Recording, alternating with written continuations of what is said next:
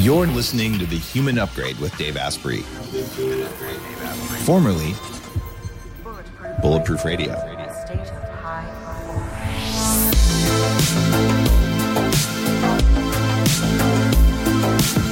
You're listening to The Human Upgrade with Dave Asprey. Today's episode is one that I just have been looking forward to for a long time. It is with a dear friend, a guy who's taught me so much, and a guy you've probably heard of, John Gray. He's author of a very famous book, Men Are From Mars, Women Are From Venus, and probably, 40 other books? How many books have you written now, John? Oh, just 25. Oh my gosh, I'm such a slacker. I'm at 8, by the way, just to be clear. Congrats, yeah. They're amazing books. Oh, thank you. Truly, coming from you, that means a lot. The thing I wanted to chat about here is, things have changed since the 90s.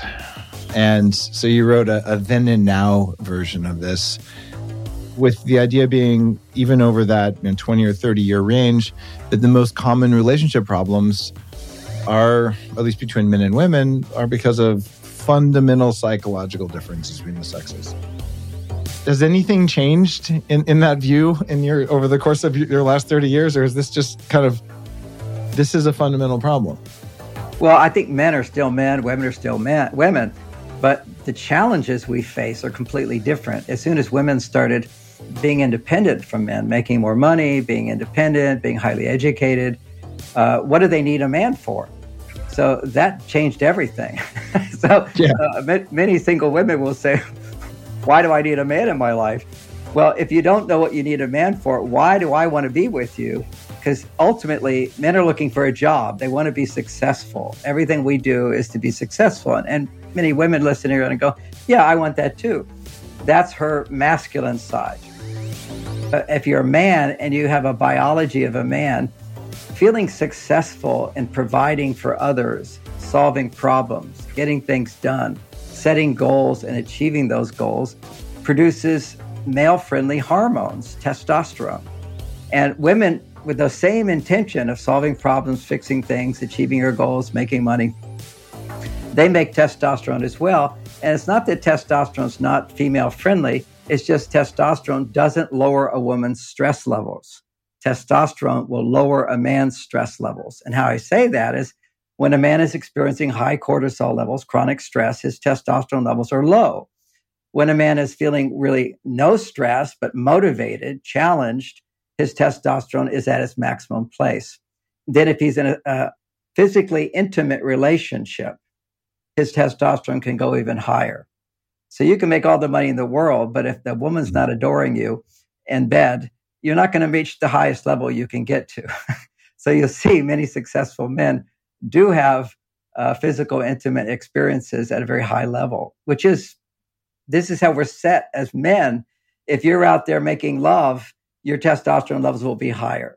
Because, think about my work and your work. When we're standing in front of the audiences at your big conferences, which are such a delight, and you get a standing ovation from those people, you just feel fantastic. Your testosterone has shot up. That is because I have served them and they're acknowledging and appreciating me. So testosterone goes up. That's what men thrive on. And on another world, with playful Men Are From Mars, Women Are From Venus, there's the female-friendly hormone, estrogen. And when a woman is depressed, stressed, unhappy, her estrogen levels will typically be too low. And if her estrogen levels are normal and healthy, she is happy. And then for her to be happier, we'll call that orgasm, her estrogen levels have to double.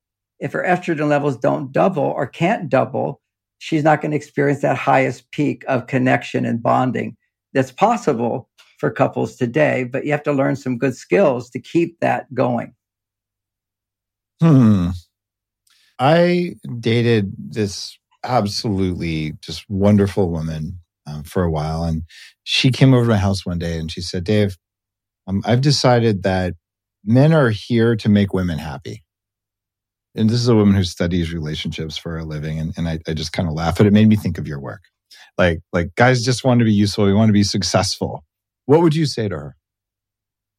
Well, from one point of view, absolutely. A man just wants to make a woman happy. And let me give you some foundation for this, because I'm not a people pleaser. Sometimes when men hear me saying, look, men just want to make women happy, they think, oh, you're just some kind of wimp people pleaser. I go, hold on. No. You're only a wimp if you're not being adored and appreciated and acknowledged and trusted and accepted just the way you are. If you're giving up who you are, then you're a wimp. And I don't. So when I say men just want to make women happy, let me just tell you, men who are married who decide to get a divorce, women who are married and they decide to get a divorce, what women will almost always say, I give and I give and I give and I don't get back. Okay. So I have nothing left to give. That's what women will say. What do men say? They typically will say, no matter what I do, it's never enough to make her happy. That's our bottom line. We really just want our wives to be happy. And if she's happy, what's the message I get? I'm getting a standing ovation. When I come home, I'm getting a standing ovation. It doesn't look like a standing ovation, but it's a woman who's happy. It's laying on your back ovation. Is that what you're saying, John? It's what a lay on my back. Laying on your back ovation. It's usually for me in the morning, but yes. So there's some sort of loop around being a source of safety, groundedness, being a provider, all the other, guy things. And that's creating a rise in estrogen, which creates appreciation, which then fuels additional intimacy. Am I reading that right? Her appreciation. Yeah. If I do the things you just mentioned, providing, being supportive in a way which makes her feel supported, not what I think is supportive. Okay. Let me qualify that. Let's say I make a lot of money. At a certain point, so what? She can always get a lawyer and keep that money. So that's the dark side of divorce. So, women have figured this out. And let's add to it. Let's say I make a lot of money, but she also makes a lot of money. And they're similar. Why does she need me? So why is she going to appreciate? It's kind of like, look at all this things I do for you. She says, well, I do that too. What else are you doing for me? So that's sort of the picture today. When women could not make money and they lived in a dangerous world, to have a man was amazing. And you had huge appreciation because you felt this is something of meaning and value to me that I need. Need is a word that's become a bad word because you can be needy and that's awful. Needy is I need you and you're not providing. Okay. That's needy. I need you and you're not giving me enough. I need you. And when you don't give me what I need, it hurts inside. And that's really immature. It's too demanding. It's not a good relationship skill. And this is this phrase that women are all being taught to say now, which is that hurts. Okay. Everything hurts. We've become this hypersensitive society of my feelings are hurt. Now, when your feelings are hurt, the part of you that's feeling hurt is probably about 7 years old inside of you. This is the most immature part of us. So let me give you an example of how this would look. I have a friend and he's a successful businessman. He does well in his life. He's a biohacker. He's a very cool guy. And he's got a beautiful girlfriend. Okay. And he loves her and she's amazing. And they have amazing physical intimacy. And there's nothing to complain about. And then he says, okay, this weekend I want to go fishing with my buddies. And she says, but if you go fishing with your buddies, it hurts. Do you want to hurt me? Is that, do you still want to go fishing with your buddies if that hurts me? He goes, listen, I don't want to hurt you, but I also need time for my life. I can't always be with you fulfilling your needs here, which I enjoy doing when I have time for that and I'm with you. And so this idea of I feel hurt becomes the ultimate manipulator to control a man. And then what men will often say is, besides my wife is not happy, is I feel controlled. And women go, but I'm not trying to control you. They're not aware that negative emotions to a man can seem controlling. And why? Because we so much want them to be happy. Because when she's happy, I take credit for it, right? So I feel great. I take her to a movie. And she goes, that was a great movie. On a personal level, I feel like I wrote that movie. It's like, you've developed all these great products. So if your wife's taking your products and drinking your products and she's thinking, I feel fantastic. You feel, yep, I did that. So men will tend to take credit for how women feel. But that's a bit of our neurosis as well, because if she doesn't feel good, then we feel bummed out. And bottom line, if I'm speaking to an audience and half the audience leaves, I'm going to be pretty bummed out, right? Because as perfect as we want to be, I'm still attached to, hey, I want everybody to be happy with my talks. And if a few go, that's all right. But if half leave, what a bummer. It triggers unhappy feelings in me. So success is, again, coming back to, and I like to bring it back to hormones, because this is your facts, okay? Yeah. Men need to make, just for feeling good, 10 times more testosterone than an average woman who's feeling good. And to be a biohacker, Superman, live long life, you have to have higher testosterone. At 72 years old, my average testosterone is 50% higher than when I was a young man. I'm doing all right then. Without supplementing.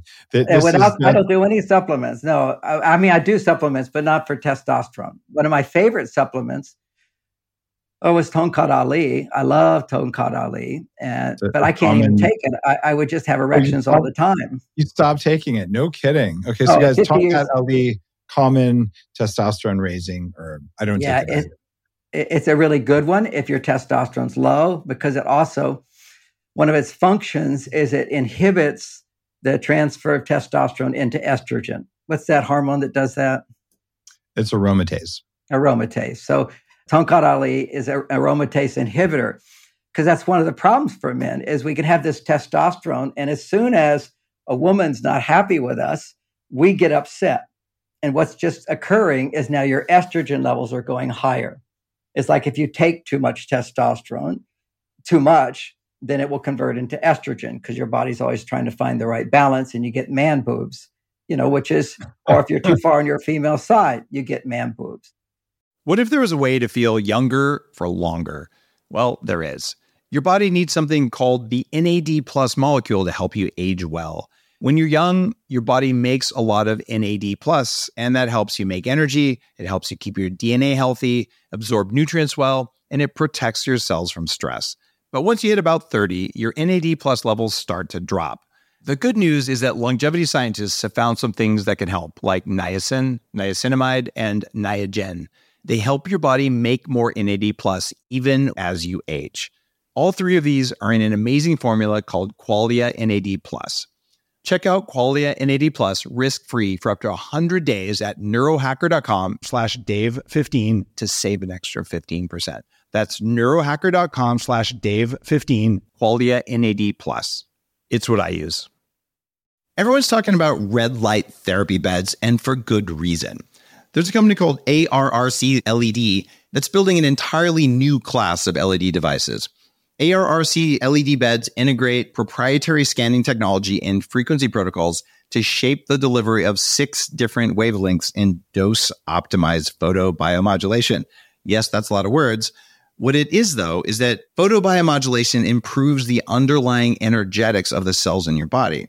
And those changes can benefit nearly every tissue and organ and system in your body. You change your cells and you change your life. For more information, visit arrcled.com. I've struggled with man boobs for my whole life. When I was younger, I was obese, and I always had them. All the guys in my family have them. It's a testosterone pathway thing. And I don't have them at all because I finally managed the conversion of testosterone into estrogen the right way. I use Crizin, which is similar to Tongkat Ali, but it doesn't raise testosterone. It just stops it from going down that pathway.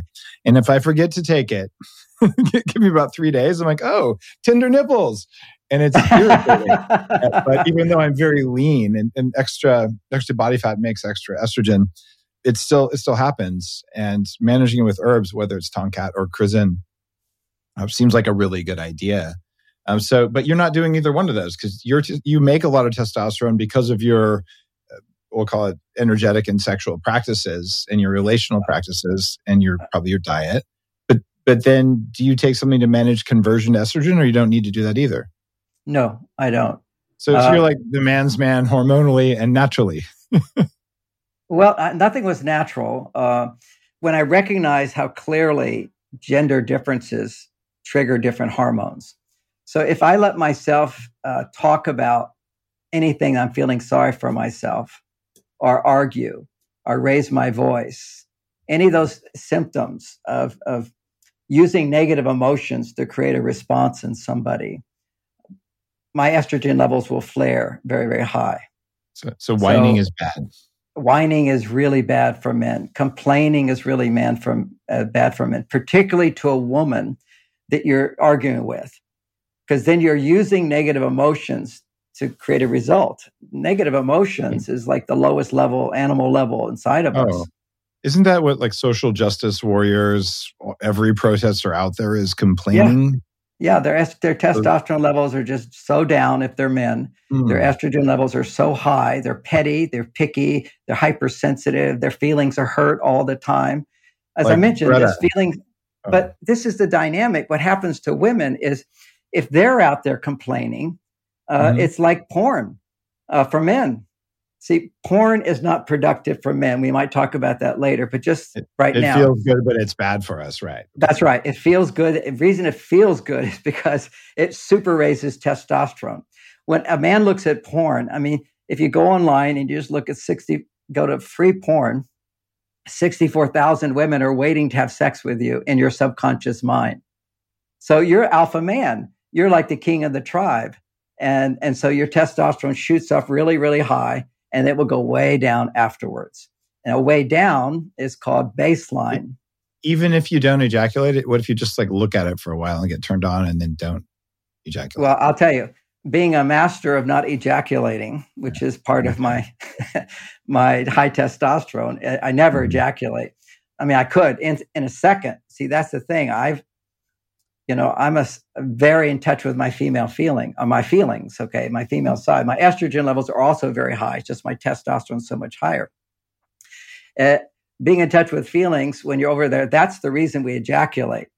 Other than the fact we get addicted to it, but it's when something feels so good. This feels so good. I want more and more of this. When anything feels good, you're producing female hormones. That's why you look at manly men. I won't call myself a manly man, but if you watch Joe Rogan, you're a well-balanced guy. Yeah. I'm a well-balanced guy. But you get this big guys, and Joe Rogan was interviewing one of them. And he said, "Tell me your routine." He says, "I get up every morning at 4:00. I run huge amount of distance. I forget what it is, miles and miles." It's probably my friend Jocko, maybe. Jocko. I don't. But he runs miles and miles. Then he comes back. Yeah. And then he gets into a freezing cold bath. He gets into the ice thing. I do that, yeah. And then you finish with that. He says, "And I feel like $1 million. I'm King Kong. I'm the king of the world." And I know that feeling. So I feel that way. And then Joe says, "Do you like getting up like that?" "I hate it. I hate every minute of it. I hate it. I hate it." Has to be David Goggins. Okay, gotcha. But I use that example because for people to understand that high testosterone guys have to do stuff that is not easy. You've got to do difficult, challenging stuff, and you don't like it. See, whenever you're liking something, you're making estrogen. Whenever you're enjoying something, you're making estrogen. When you're depending on something to make you happy, that's an estrogen stimulator. Now, actually, when you're depending on yourself to be productive, to do something that you believe is productive and good for you and good for others and so forth, you set a goal, and I'm going to achieve that goal. So I tell men, particularly for men, set goals. And, for some men, just write them out, put it out there. And then when you take action to achieve those goals, your testosterone levels go up. And that's, again, quality of talk to young men about, you want your testosterone to go up, make promises. When you make a promise, you're setting a goal and then you follow through. So, my joke is I don't make that many promises now. It's too hard. If I say I'm going to do something, I have to do it. So if I'm not really sure I'm going to do it, I don't make the promise. But, being a person of integrity, it's such a good quality. It would be our male side has that integrity, strengthens us that if I don't like it, if it's hard or whatever, but I said I'm going to do it, I'm going to do it. And that process, that mental process of taking action to achieve your goals is a huge testosterone booster. I love hearing this. And if you're younger, one of the reasons I do this show, the reason I started my blog on biohacking is I just wish someone had told me this when I was 19 and I was obese and my brain didn't work and I didn't know all the stuff that I know now. And it was only in a way I could understand it. What you're saying is for guys, it's supposed to suck at least for a little while each day. And that's one of the reasons I do cold plunges or cryotherapy when I have an Upgrade Labs near me because, well, that little bit, not only is there an effect on testosterone and dopamine go together, and dopamine's the motivation, happiness chemical. So like that's a way to do it. So, okay, so that's important. It's supposed to suck. And if you set a goal and then do the goal, your testosterone goes up. If your testosterone goes up, you'll be happier because of dopamine, but you'll probably be more attractive to women too, right? Absolutely. Absolutely. Women are saying today, they just feel there's this wishy-washy quality of men and they're just turned off by it. And here's a paradox. Women will say, I need to know what you're feeling. Dave, what are you feeling? What's going on inside? Talk to me. And then they have this encouragement of psychology saying we're all supposed to talk about our feelings. They don't take in concern, are you a man? Are you a woman? Are you a man with high testosterone and you can tolerate talking about some feelings?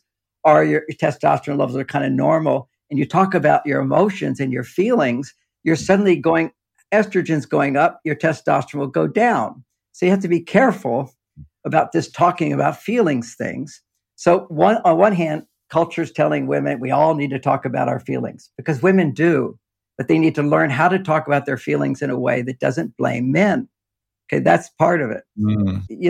So why this happens, one is psychology is telling us we should all talk about feelings. But what will happen is when a man is slightly challenged, okay, woman's saying something, am I being blamed? Am I supposed to do this better? Did I not do it good enough? Should I actually change? Is she being reasonable? Is she not being reasonable? Is this about, basically, or simply he's thinking, what's the point? Where's she going with this? What am I supposed to do about this? See, men always go to action. So what am I supposed to do about this? So I'm listening to her. What's going to happen in most men is we're going to detach. Testosterone creates detachment. That's also why my testosterone levels are much higher than when I was a young man. I'm very detached. I've meditated for 50 years. I'm like a little Buddha. Nothing bothers me. And if it does, I process it quietly inside. I analyze it, let it go with forgiveness, with responsibility. Pardon? You're a master of that. I mean, we've known each other for 10 plus years. And every time I see you, you're just dialed in. You don't get rattled. And I'm dialed in. Yeah. But anyway, but every guy, when you're challenged by something, what that means is you're starting to have some frustration, some disappointment, some concerns, some worries. Now, when that's estrogen. So if estrogen's going up, I need to balance. And so I need to make more testosterone. The body naturally does this in men. So what we do is we disconnect from our emotions. We disconnect in order to think about. So if you could just look at, I need to think about it, not feel about it.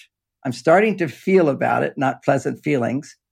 So I want to find my balance. I'm going to disconnect. So quite often men they'll be listening and they suddenly disconnect. We become quiet. We mull it over. And women panic. They freak out. They go, what are you feeling? What's going on? And what they really want to know is that you're not mad at them. that you're not going to punish them. I think I figured out the cheat code. In a situation like that, if a woman I'm dating says, what are you feeling? The answer is, I'm feeling horny. And it bypasses everything. And what's wrong with that approach? I think it's great. I never thought of that one. But here's my response. Okay. I have to adapt to see how that might work for me. Because basically, I'm pretty horny all the time. So even if I'm mad, actually, I don't get that angry. But let me come back to my point. But that was a good answer. If a woman says, what are you feeling? What I say, I'm thinking about what you just said. And that'll be enough. And that's basically, they just want to hear a friendly tone of voice. It's all in the tone of voice. I'm just thinking about what you just said. Tell me more. And you take them off of you. And this is a danger place because when you start to disconnect, which is very natural, whenever you detach, testosterone goes up. So when you ask me about how I regulate my testosterone levels, I meditate at least 1 to 2 hours a day, unless I don't have time to do it, but generally speaking, I'll meditate 1 to 2 hours. In meditation, you learn to detach from the outer world. You're letting go. In a sense, you're forgetting all of your problems in a non-stress state. And again, because forgetting your problems is a very useful testosterone booster, because if I can't solve a problem, that's, you're not, like right now we're solving problems. We're doing our thing. Testosterone goes up. But at the end of the day, when you can't be solving problems as you're a man, then the next best thing is let me take time to forget my problems that I can't do anything about and solve a problem I can do something about, which is my meditation practice. It's a challenge. When I'm meditating, it takes a lot of willpower, it takes intention, it takes clarity, it takes focus. So I'm applying myself to solve the big problem, which is not the problems of the day. So that was the ultimate technique taught for men was meditation. Buddha's basically teaching you to forget all your problems, go into a state of samadhi. And you can do that, but what you're doing at that time is building huge testosterone. Now, not all men are going to become meditators. They're not all going to become masters of it, so to speak. But what they have is you can just simply go to your cave. That was actually from my yogic background. Actually, you've been in caves. I've been in caves, meditating in caves. Yep. Recently, I'm in my cave right now. I'm underground in my office. And then I decided to actually dig even deeper. And I've just built another cave. Oh, wow, really? Yes, cool. It's even deeper. And turns out my soil that my house is on has got crystals all in it. So it's a real good energy. And I go down there and into that cave. And sometimes I'll meditate there. I actually can meditate anywhere. But the point of it is it's a very systematic way to detach from having to solve problems that we can't do anything about and create a problem that we can do something about. And that's what hobbies are for men. So, if you have any kind of hobby a man has is actually a way he recovers from the day's stress by forgetting that. So now I'm married to my wife and she's upset about her day's stress. And what do men typically say? Well, honey, just forget it. Don't worry about it. It's no big deal. It's not a problem. Well, you can't do anything about it now. So why don't we go have sex? These things just don't work with women because they're designed differently. Now, all women, there's a whole spectrum of all different kinds of women, but they're hormonally, women are women. And if they talk about what's going on inside of them, okay, it's like, see, we're solving problems. We're going out into the world and producing an effect. That's a testosterone producer. An estrogen producer is I'm going to let you come into me and have an effect. See, it's just the opposite. We're complementary.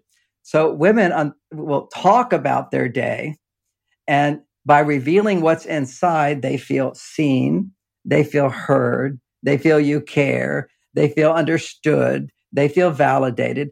But if you're hearing them and then you're making jokes about what they said, they don't feel validated, and then they stop talking to you. Or if you get angry at them, and most men will get angry if women just talk about all their feelings. Women have to understand, just as men have to learn how to listen without interrupting, how to ask questions, to give her what she needs, which is to feel heard. How can I hear her if what she's saying is, I'm a terrible guy? This is what women are missing. The whole idea of complaining just pushes a man away from you. You don't have to take that as a guy, and it's not appropriate. And if you have good boundaries, you need to stop that because it's toxic, right? It's very if toxic. there's a thing you want to change, we can talk about it, but we're going to talk about it once. You're not going to harp on it. I'm serious. So there's a reason that's the name for it. You keep playing the harp. So, and I think this is something that maybe you guys need to do in relationships. The other thing that I've noticed, and I wanted to check. Talk about. You just made a huge point, Dave. How do you not take it? How do you not take it? Yeah, that's what I was going to ask you because I've been dating for a couple of years now. Post divorce, and I've just been fortunate to date some magical people. But when it's one of those they're going to share feelings times, there's a grounded thing I do with meditation where I'm like, these are not mine, and the emotions don't affect me. Like I'm listening, but I don't lose my state. And the feedback I get from that is, wow, you're not afraid of my emotions. And then they feel heard because I'm not emotionally reactive to their emotions. And then they stop talking about them just because I didn't get tweaked. And like, that's I wish someone taught me this when I was 20. Just be grounded. Let them say it once. Don't lose your shit. And then they're done. That's exactly it. See, what happens is women will talk. And if you get triggered and you talk that, it just goes down. What you have to do is, what you've learned to do is not get triggered by it. Here's how I don't get triggered by it. But also, I'm going to tell you how I do it. But also, women have some responsibility here too. Absolutely. But from my side, if a woman is upset, I have such background of experience with this and knowing that if I don't react, her upset will transform before my eyes. Mm-hmm. So if men think if a woman's upset about something, you have to change or do something different for her upset to go away. We think that, but that's not necessary. If you feed them steak, they usually behave themselves better. Is that true? Well, I wouldn't put it that way, but I like steak. I'm just trying to get canceled right now. My point was that if anyone, male or female, is feeling emotional, eat some animal protein. You'll be more grounded and you'll probably be less emotional. So there you go. Well, that's a good approach. I like that. You know, my wife actually loves steak. So maybe that's what makes it work. I also found having a really good sharp knife when you cut the steak makes a difference as well. Just want to throw that in. It really, if you have to struggle with your steak, get a new knife. So you know what? Thank you for saying that. Yes, I have I spend huge amounts of money on steak knives because if your steak falls apart, your testosterone goes up, and if you have to rip at it with a little serrated piece of shit knife, your testosterone drops. You grow man boobs, and you pretty much should be eating a soy burger. All right, can we just put that out there?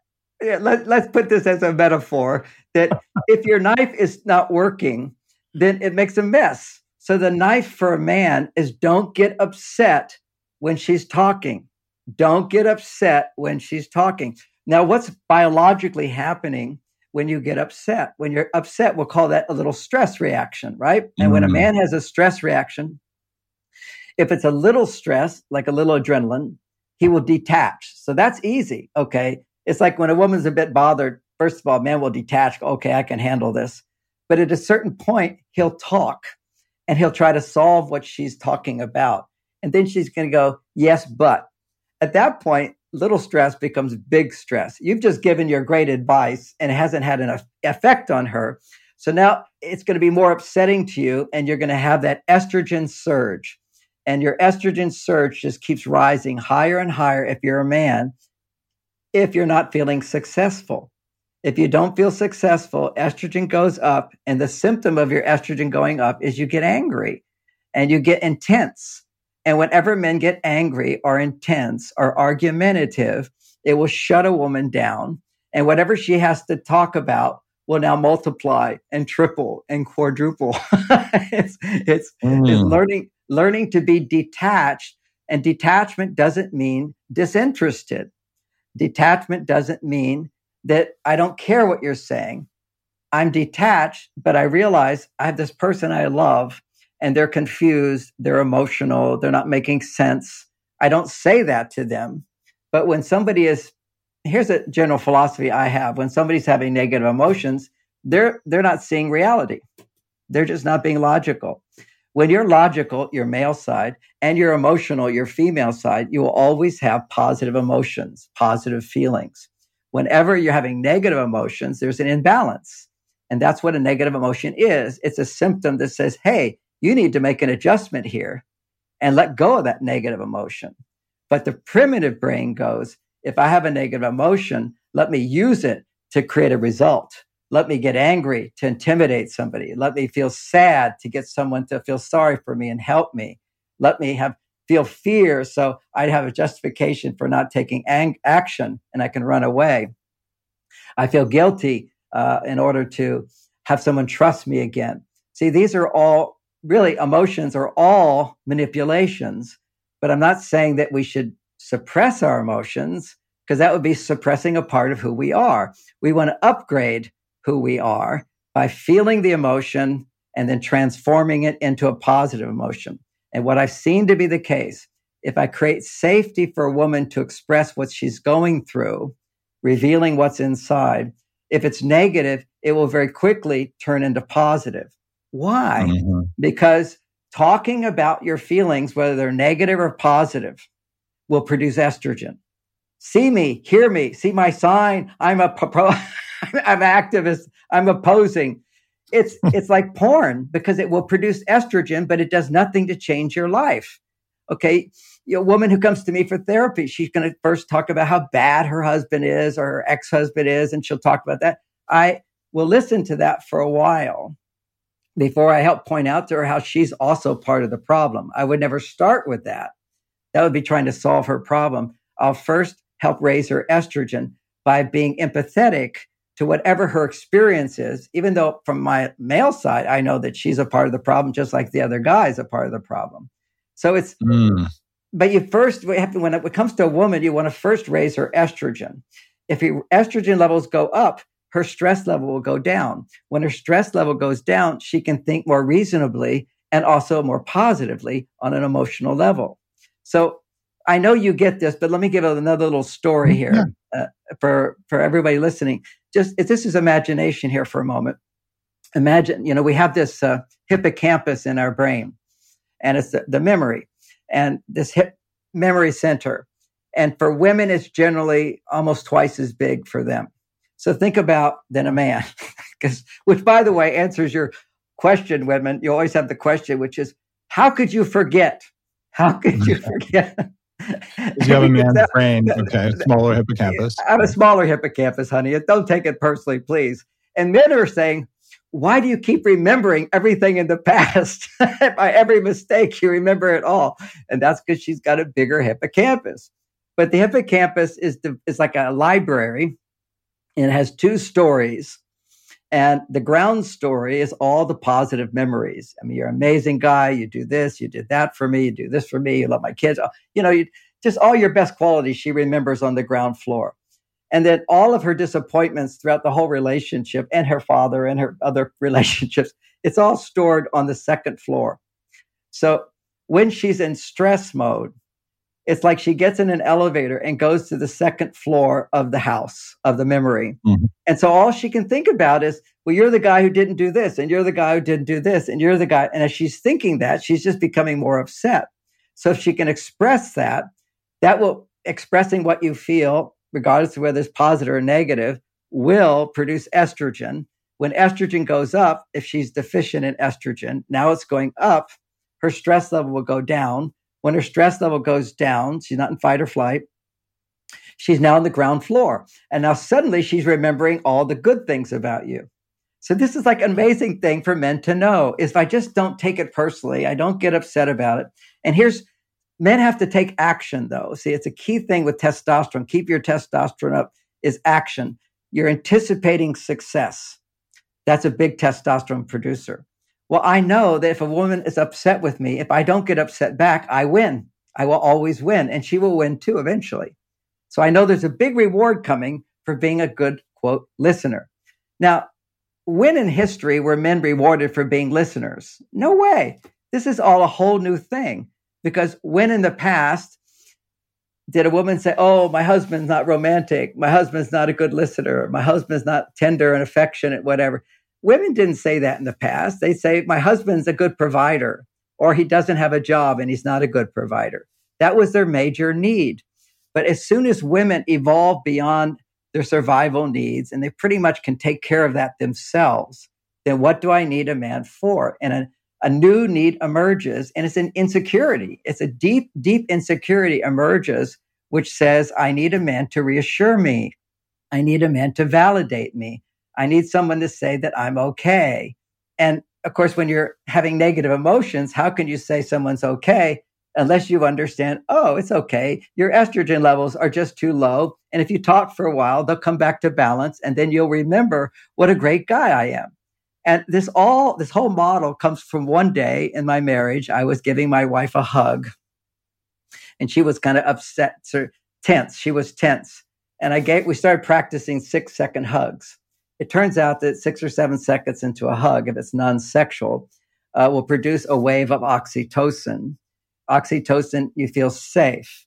And then when you feel safe, you can begin to feel, I can depend on someone. And that raises her estrogen. So now she's feeling safe. Estrogen levels are going up. Remember, anytime you feel I can depend on someone for something of value, estrogen goes up. So when her estrogen starts to go up, she starts to feel better. And after the hug, she said to me, she said, John, for the first part of that hug, I was just frustrated with you. And then I started to remember all the good things you do. And I completely relaxed. So women get upset because they just forget the good things that we do. They're temporarily no memory. They only remember the bad stuff as opposed to remembering the good stuff. So that's the way I win, is helping her come back to realizing that she's overreacting. Now, I never say you're overreacting, but if you give women a chance to hear themselves, they'll realize if their estrogen does go up, that they're overreacting. Anytime I'm upset, I'm overreacting. That's my whole definition of upset, is you're not centered and balanced right now. What if there was a way to level up your energy, get rid of stress, and take more control of your body? Welcome to Quantum Upgrade.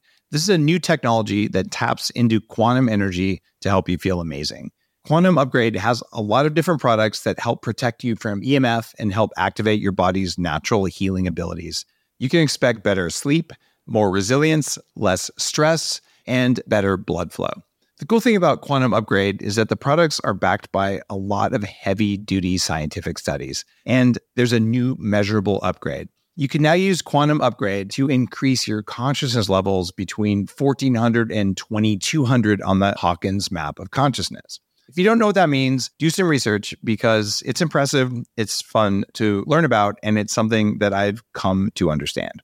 Ready to try Quantum Upgrade? Visit quantumupgrade.io/Dave for a 7-day free trial. If you wake up in the middle of the night and you feel super groggy, or you wake up and you just don't feel right, your sleeping temperature could be the cause. Science now shows that for the best sleep, your body temperature needs to drop in the early and middle parts of your sleep cycle and rise in the morning. Problem is, traditional mattresses don't allow for that, since they trap heat throughout the night. That's why I like the Pod Cover by 8 Sleep. It fits on any bed like a fitted sheet, and it automatically cools down and warms up based on the phases of your sleep and your environment. You can even customize it for both sides of the bed in case you and your partner have a different sleep preference. The pod also tracks your biometrics while you sleep, and it notifies you when any metric goes off trend compared to your personal baselines. The best part, you don't have to wear anything. The pod tracks all your stats automatically from your mattress. As someone who used to be a terrible sleeper, I can say that cooling my mattress with the pod has been an absolute game changer. It's more than worth your time if you want to get the most out of the sleep you do get. So try it for yourself and get the best sleep you've ever had. Go to 8sleep.com/Dave and save $250 on the pod cover by 8 Sleep.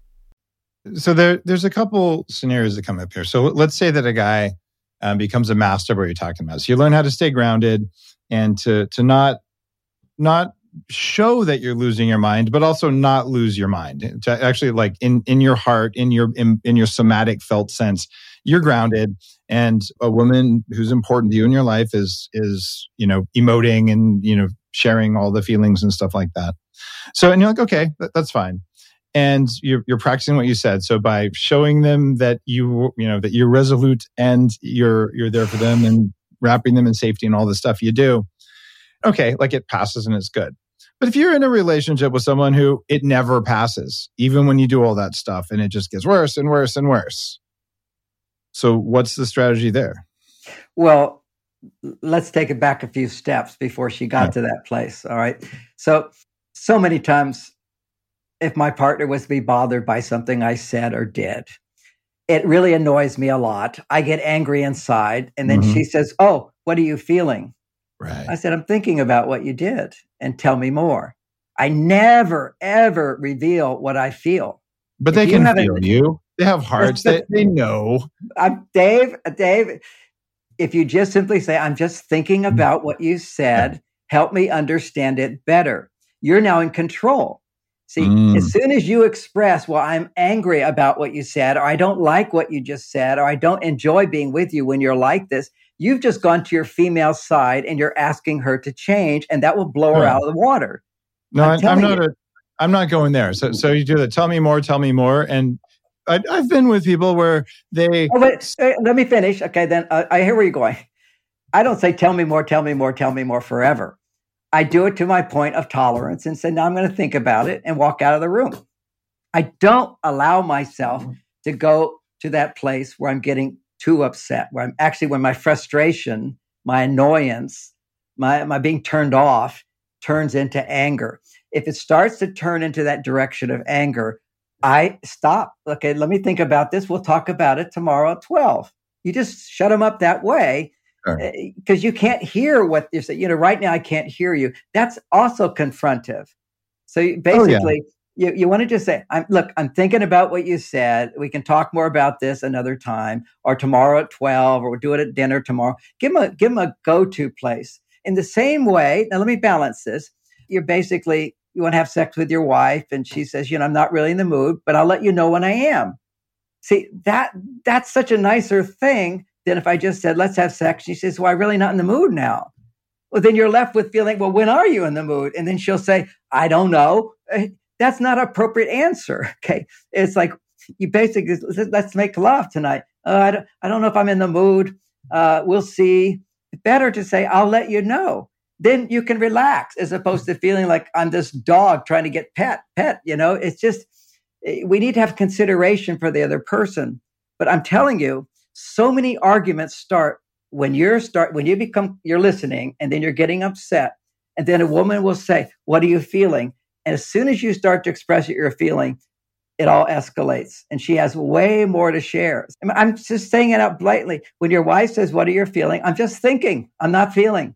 That's fine. There's no feeling. I'm just thinking. Even if there is feeling, don't go there, because as soon as you're right. I'm getting a little too excited here. As soon as you talk about what you're feeling, estrogen levels are going higher.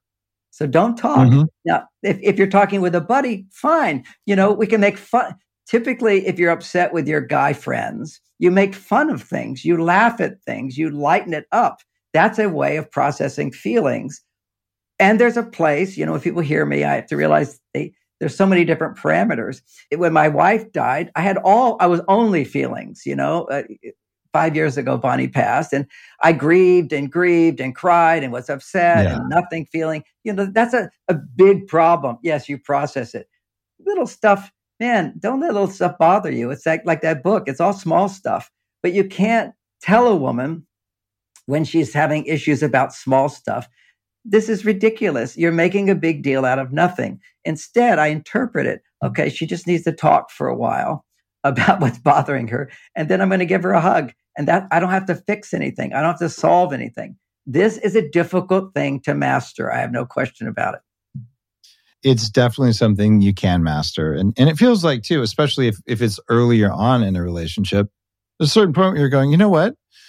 The person that I'm evaluating as a potential partner has an awful lot of this, and it's more than I want to deal with, right? Because there are some people who get really stuck in it, and some people who the process works, right? And it feels to me, from talking with friends and people who are working with me on various programs, there's a level of attainment that men have.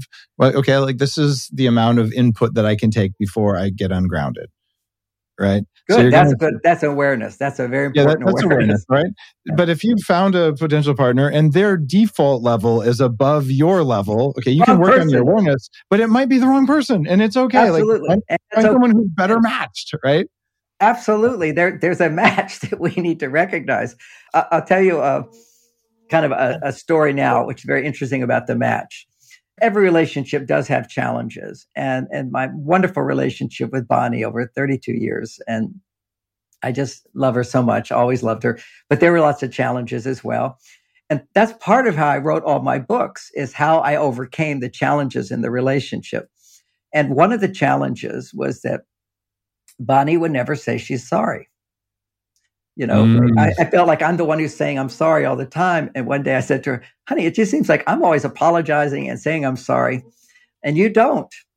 And yet you do for everybody else. And she said, John, when I was growing up, my mother was so hard on me. I mean, everything that went wrong with my brothers or me or her was always my fault, It was so painful. And I love you so much. And if I said, I'm sorry to you, I can say it to other people. But if I said, I'm sorry to you, it would crush me if you looked at me and you should be sorry and you didn't forgive me. So I said in that moment, which is, okay, honey, if you want to say you're sorry about things, that's okay. But from now on, you don't have to.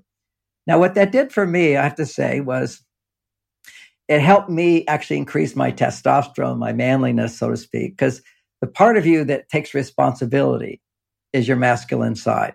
The part of you that is affected by others is your female side, whether it be positive or negative. So what's made us successful in life is that when things go wrong, we adjust. We look at, how can I make this better? What do I have to do? What's right for me to do? There's a problem. Yes, other people are involved in the problem, but what's my share of it? What can I do? And, we're looking at our body and we're looking at the environment. Biohacking is taking responsibility. It's a very masculine thing to biohack, which is, all right, well, this is affecting me this way. I've got toxins here where I'm going to fast. And again, fasting is another reason my testosterone levels stay very healthy. I have to do it at least once a month. I love fasting, meaning like a 2 or 3 day fast once a month. Particularly the way it shows up for me in my 70s is I'll start getting a belly fat. Now, once belly fat starts to happen, we know for men and for women, belly fat generates estrogen. So I don't need any, wisdom also and love generate estrogen. I don't need any more estrogen, right? I have wisdom, I've got love. If I've got belly fat, it's just cooking estrogen all the time, making more. And so that's something I want to avoid. And so by fasting, it keeps my belly fat down. I do intermittent fasting all the time, but then I occasionally will do 2 days or 3 days. So powerful. And of course, a plug for your book. I learned how to fast better your way. So people should know that. This is the ultimate.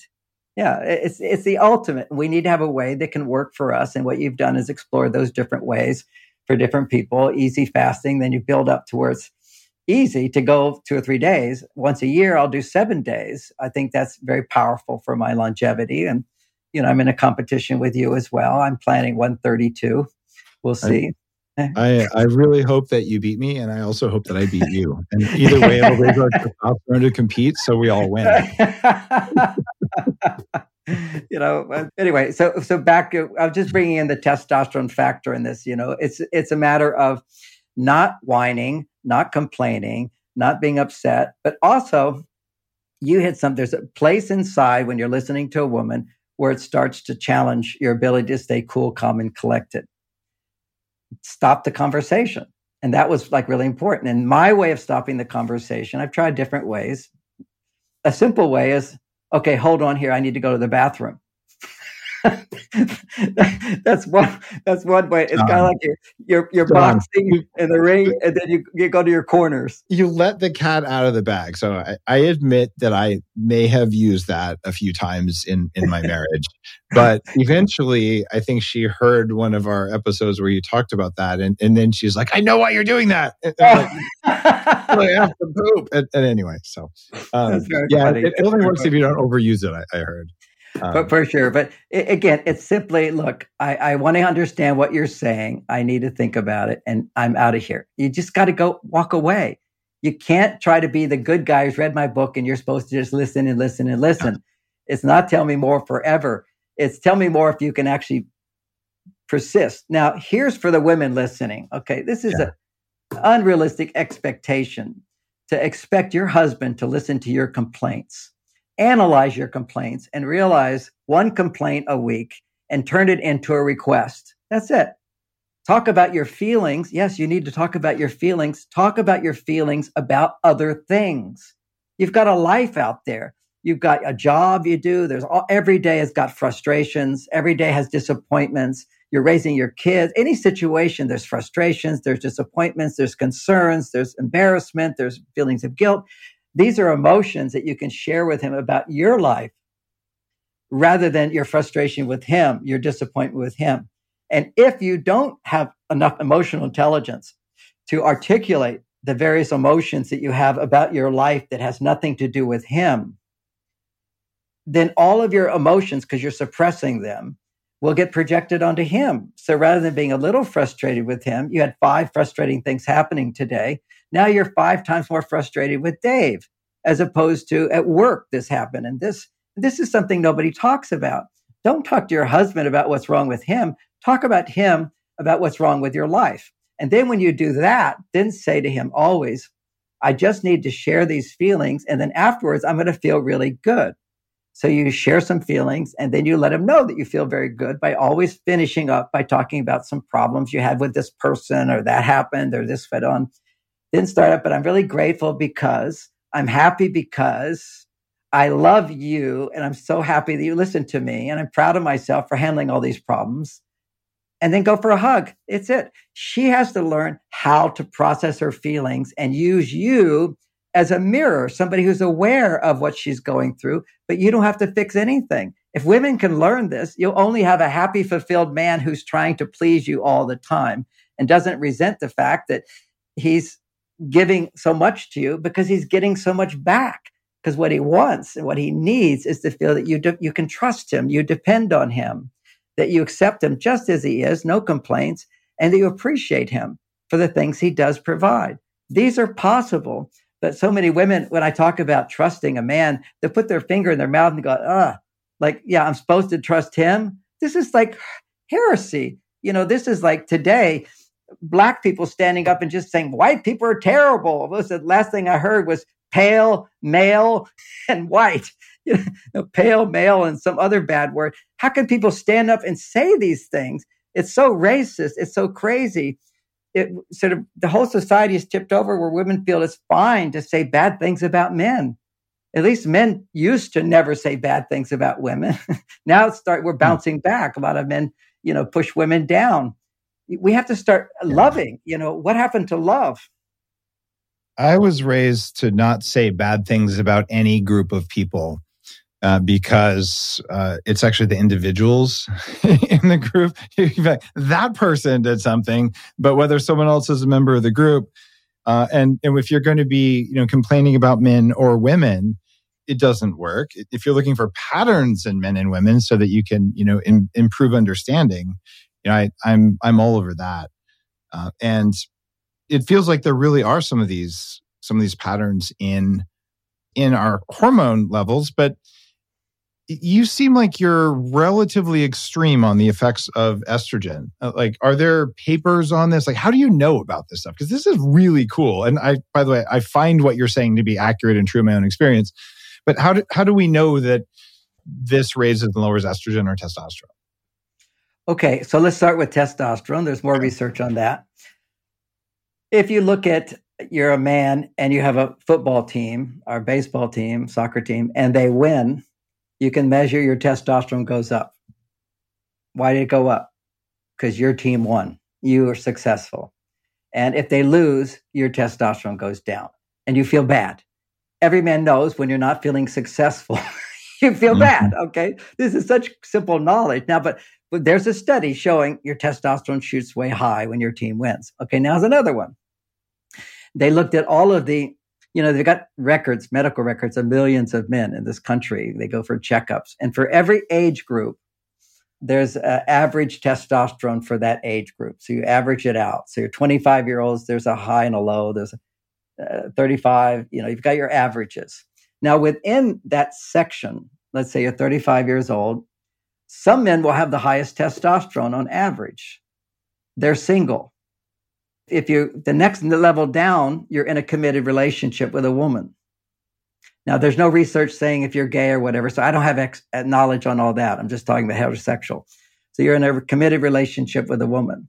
The next one is that it drops in for that age group. The next lowest level is you're married. So when you're getting married, you're suddenly in a lower testosterone level on average than all the single men.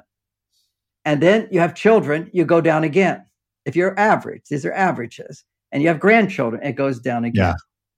I don't have to be average. You don't have to be average. We're consciously doing things to biohack our bodies and our minds and our heart, and to be optimal.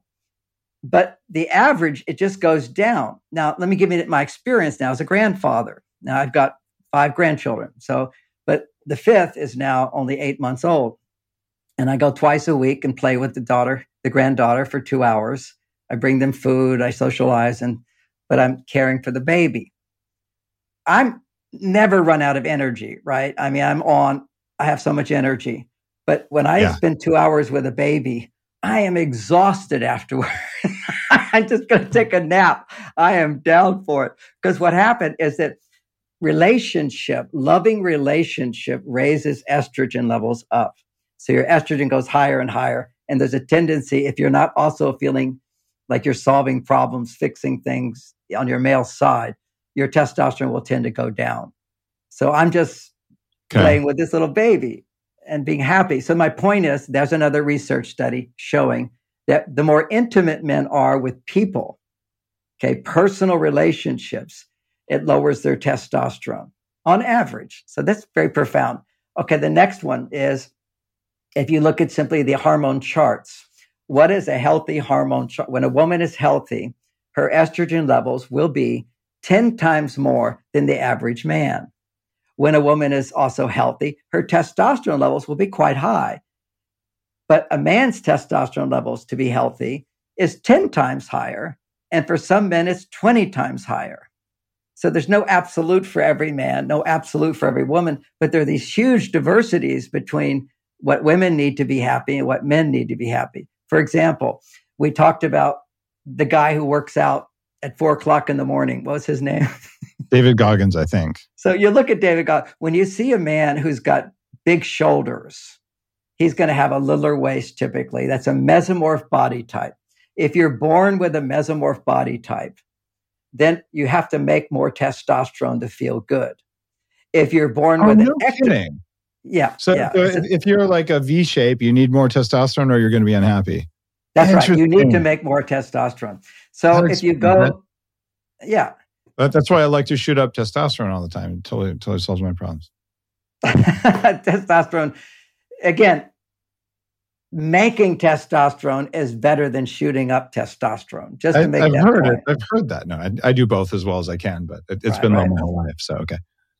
Yeah. So you basically, if you shoot up testosterone, it's going to have some biological effects in your body. And it might also give you a greater level of confidence to take action. And it's the confidence to take action and actually put it into action that's going to be healthy for you and raise your testosterone on your own.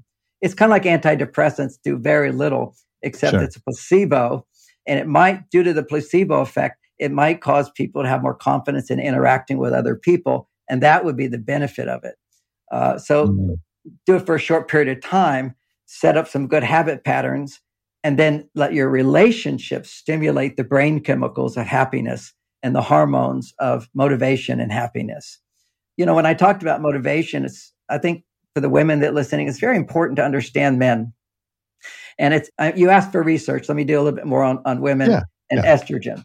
This dawned on me is, it turns out that back when I wrote Men Are From Mars, all of the medical community was asking me, how do we get men to start going to their doctors? Women all go to the doctors way more than men do. And it turns out that when you depend on someone for something, a hormone that feels really good gets produced. Now, I don't have any research on that one other than just that one. I got lots of examples. Then I looked in the newspaper and I saw that 90% of the people who go to talk therapy, go to counseling where you're just going to talk, are women. Why do men not do that? Now, men might go for strategies. We have this whole new field called coaching, where you're going to learn strategies as opposed to just sitting there and talking. I'm telling you, many of these counselors will just sit and ask questions of women and they leave and they feel better. Why do they feel better? And why is it 90% of the people who go to talk therapy just to feel better are women? Because you do feel better. It raises your estrogen levels. Then you look at oxytocin. Now, oxytocin was considered to be the magic hormone. And in the 90s, I would talk about that. I went into the malls and I saw that, you won't see this today, but women were different back then. You see a mother with a baby in a baby carriage, and other women would flock. They glow. They see that little baby. And I go, okay, what is that hormone? And you find that's the hormone oxytocin. And then later, 10 years later, they did research showing oxytocin is associated with low stress in women. Remember, women need to make 10 times more estrogen for their feelings of well-being. If a woman wants to orgasm, her estrogen levels have to become double 10 times more than a man. These are all biological studies. We can measure towards ovulation. For a woman to ovulate, her estrogen levels have to double. And they also have research studies showing that when women's estrogen levels are close to ovulation, they find men very attractive and they want to be penetrated. Okay. They have that desire for sex. Okay. So you put all this stuff together and you realize she feels, I need a man. Okay. She's in touch with, I need a man. I want to take it. I want to hold him. I want to take him inside of me.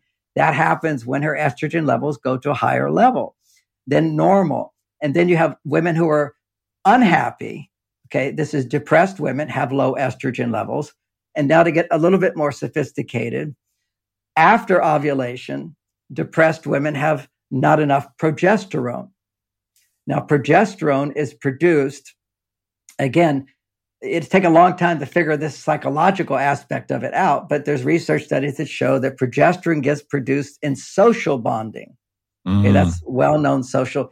Oxytocin has been associated with well-being. We know that well-being in women is also their estrogen levels have to be 10 times higher than a man's. So oxytocin allows estrogen to go up because when you feel safe, think about when you feel safe, you can depend on someone. You know, when I'm standing, for me as a man, I have a female side. And sometimes, like when I was in Russia, I had this bodyguard who was like 6'8", you know, big giant guy.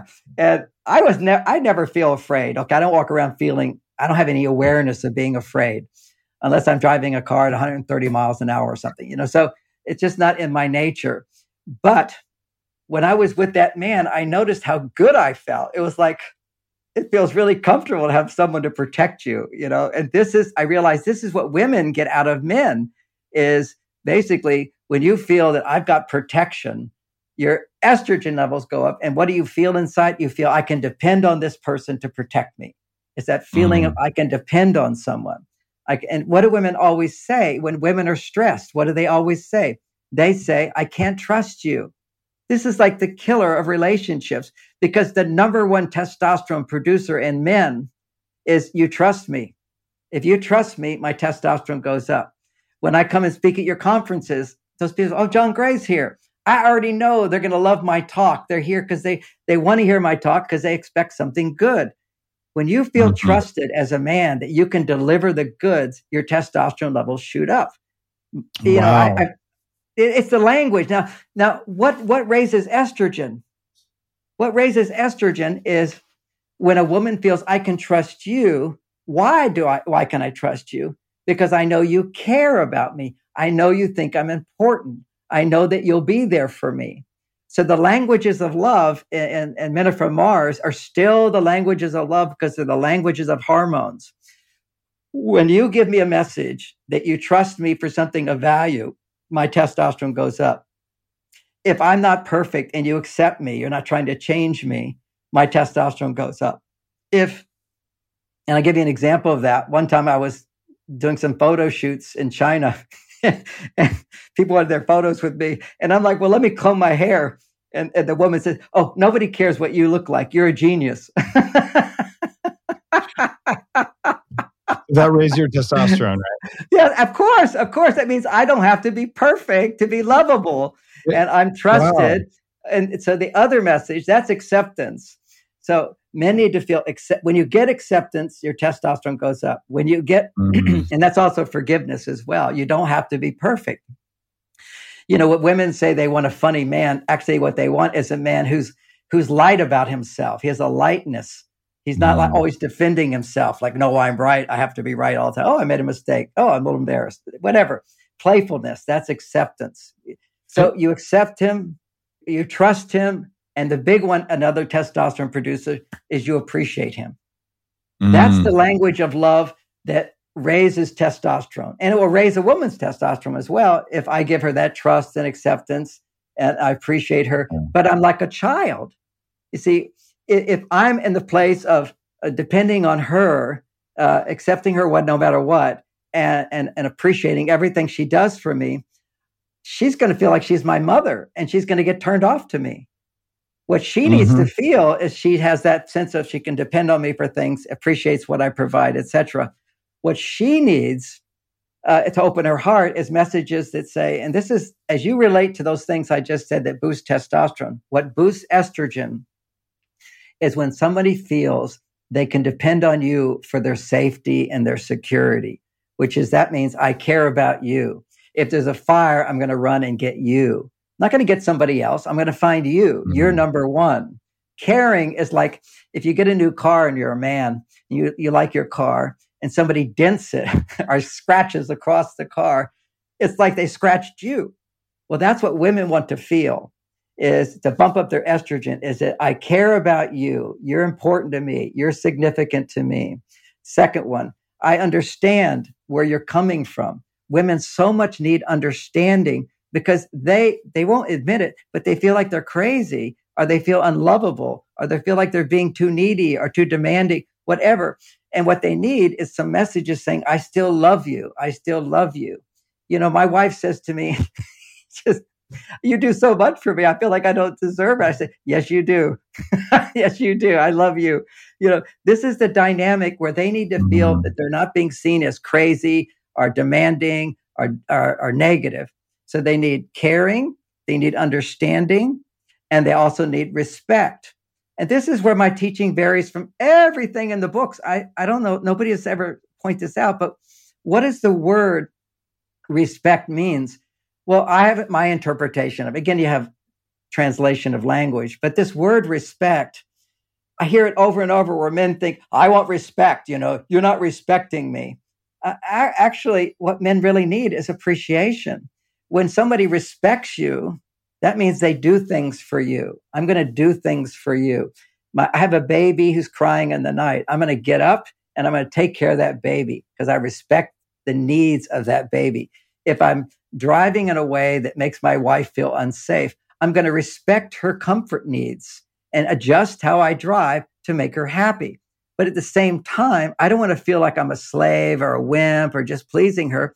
But I have to realize she's sitting to the right of me in the car. If she doesn't feel comfortable, even though I'm comfortable, I need to respect her. So here's a little practical example of respecting a woman as the best foreplay in the world. Because I drive fast sometimes, and if it's uncomfortable for my wife, if we're in a hurry, she's happy for me to drive fast. But if we're not in a hurry, she feels a little stressed. So she could say, you're driving too fast. Well, that's not nice to say. You should slow down. Well, that's not nice to say. It's like you're the boss of me. Don't be the boss of me. So how to communicate, slow down? Well, we worked it out. Just grab the handle of the car. She grabbed the handle and I said, oh, I'd be happy to slow down. And now I slow down. Then I put my hand on her thigh and I say, and I did that for you. And she says, I know, and I greatly appreciate it. See, that's where you're no longer a wimp. You're trying to please a woman, but only because you're getting rewarded so much. You see, it's a good deal. I'm going to make an adjustment, but I'm getting something back. And a lot of times men hear me speaking and think, oh, you're just supposed to be a wimp and do everything for women. I said, no, you do what you want to do for her, but you want to do more when what you're getting back is great. So if you're paid back in distrust or disrespect, you're not motivated, and then you're kind of that wimp you're talking about. But if you do it and it's reciprocated, then it actually is good for the woman and it's good for the man. And that makes a lot of sense. It's what a relationship's all about. It's like finding out what your partner needs, do your best to provide that. Yeah. And when you're not getting what you need, don't be a baby. You're a grown-up. Have a life. You know, my whole message here is don't look to your partner to be happy. Look to your partner to be happier. It's not my job to make her happy. That's her job. It's my job to take her from happy to happier. Likewise, it's not her job to make me happy, but how she responds to me will make me happier. It's not her cooking a meal for me. It's not her cleaning the house for me. That's old-fashioned stuff. See, that's when men were out in the world and women were at home all day. So they did those things as reciprocity. They were giving back to him because he gave so much for her. But when women are out there being independent, men are being independent, what do women need? What they need is a man's assistance in helping her come back to the female side of her, which is her female hormones. And by the way, you wanted more research on this, which is when you look at women when they're depressed and suicidal, it's usually when the 5 days, very depressed and very suicidal and very bitchy and awful. It's usually, if it happens, it's the 5 days before her period. And that's when she needs the most progesterone. But all women who have that problem, they've measured this. It's a condition called CPCOS. It's a condition which is moody and irritable and unhappy and dissatisfied. They look at what are your hormone imbalances. And at that time, she's making too much testosterone. Her testosterone levels are really high. And testosterone inhibits the production of progesterone. And biologically, if you look at the actual biochemistry of this, when you make in a woman's body, when she makes testosterone, she uses up her progesterone. So progesterone is a precursor for making testosterone. What produces testosterone is it goes way up when you're being challenged by life and you have to protect yourself and you don't have a man to protect you, your testosterone shoots up.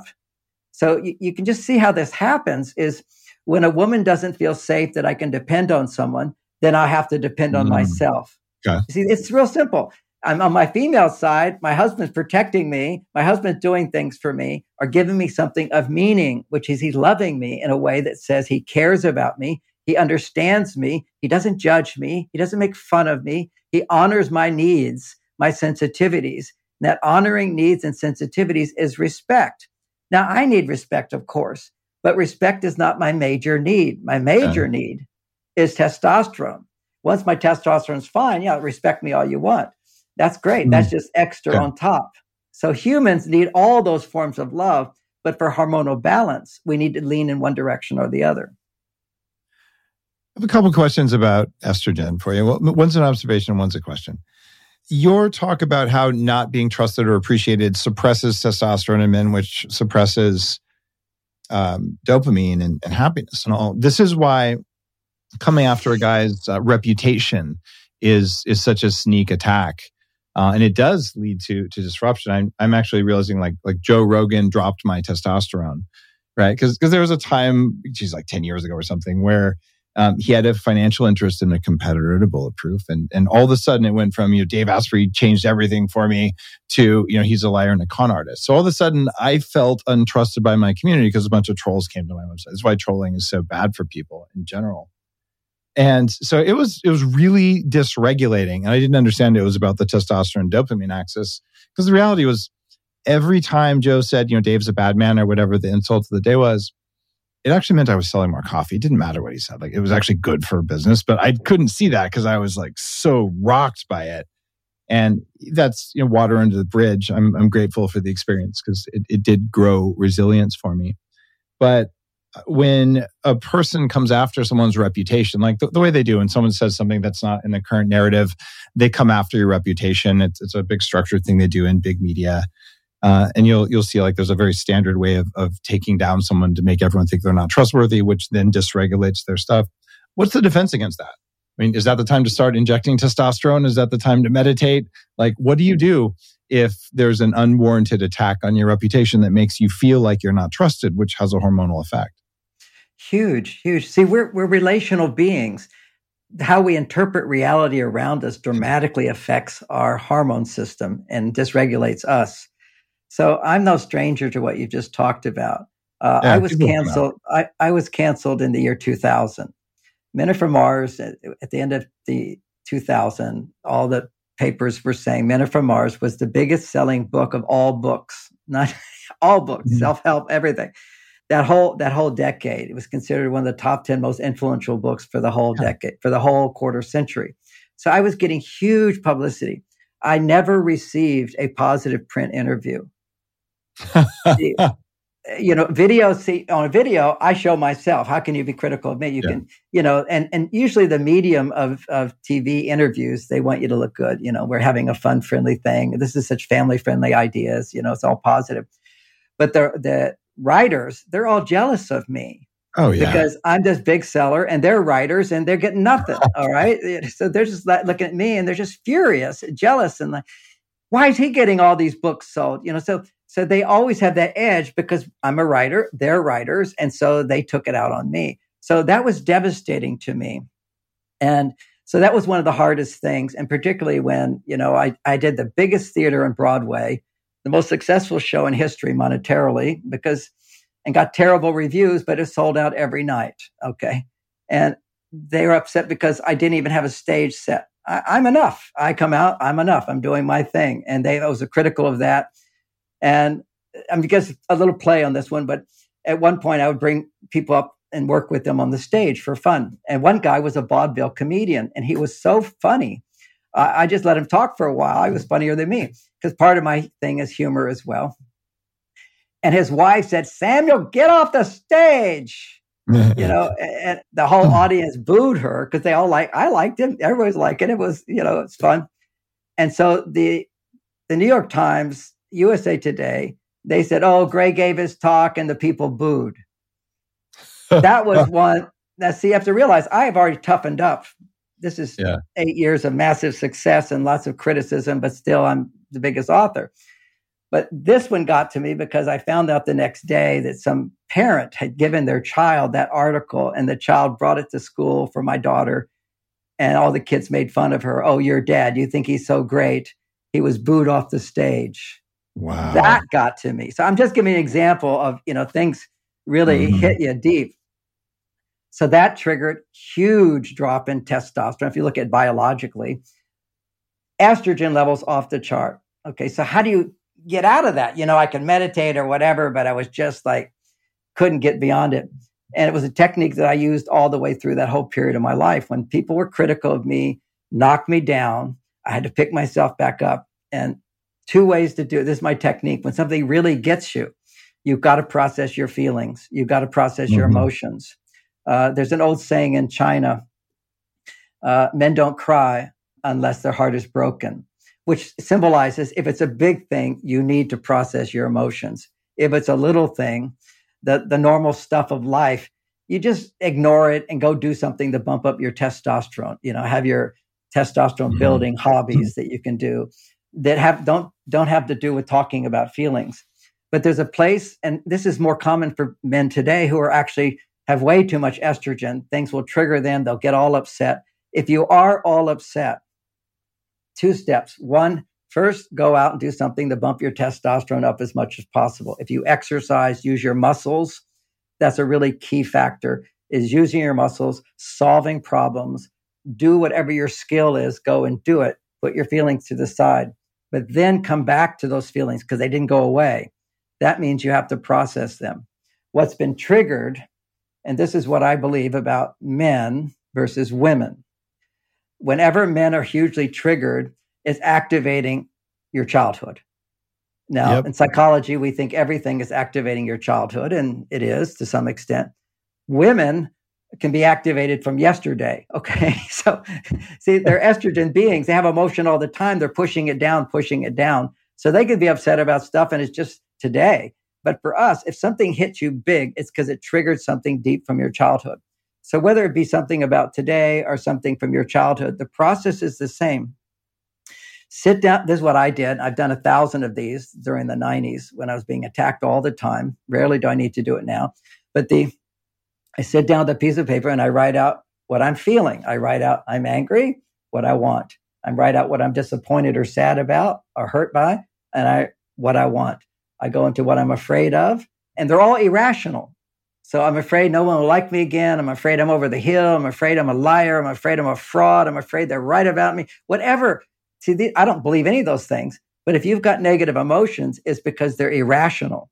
So a rational guy like you has to say, temporarily, I'm going to exaggerate the irrational aspect of these strong feelings I'm having.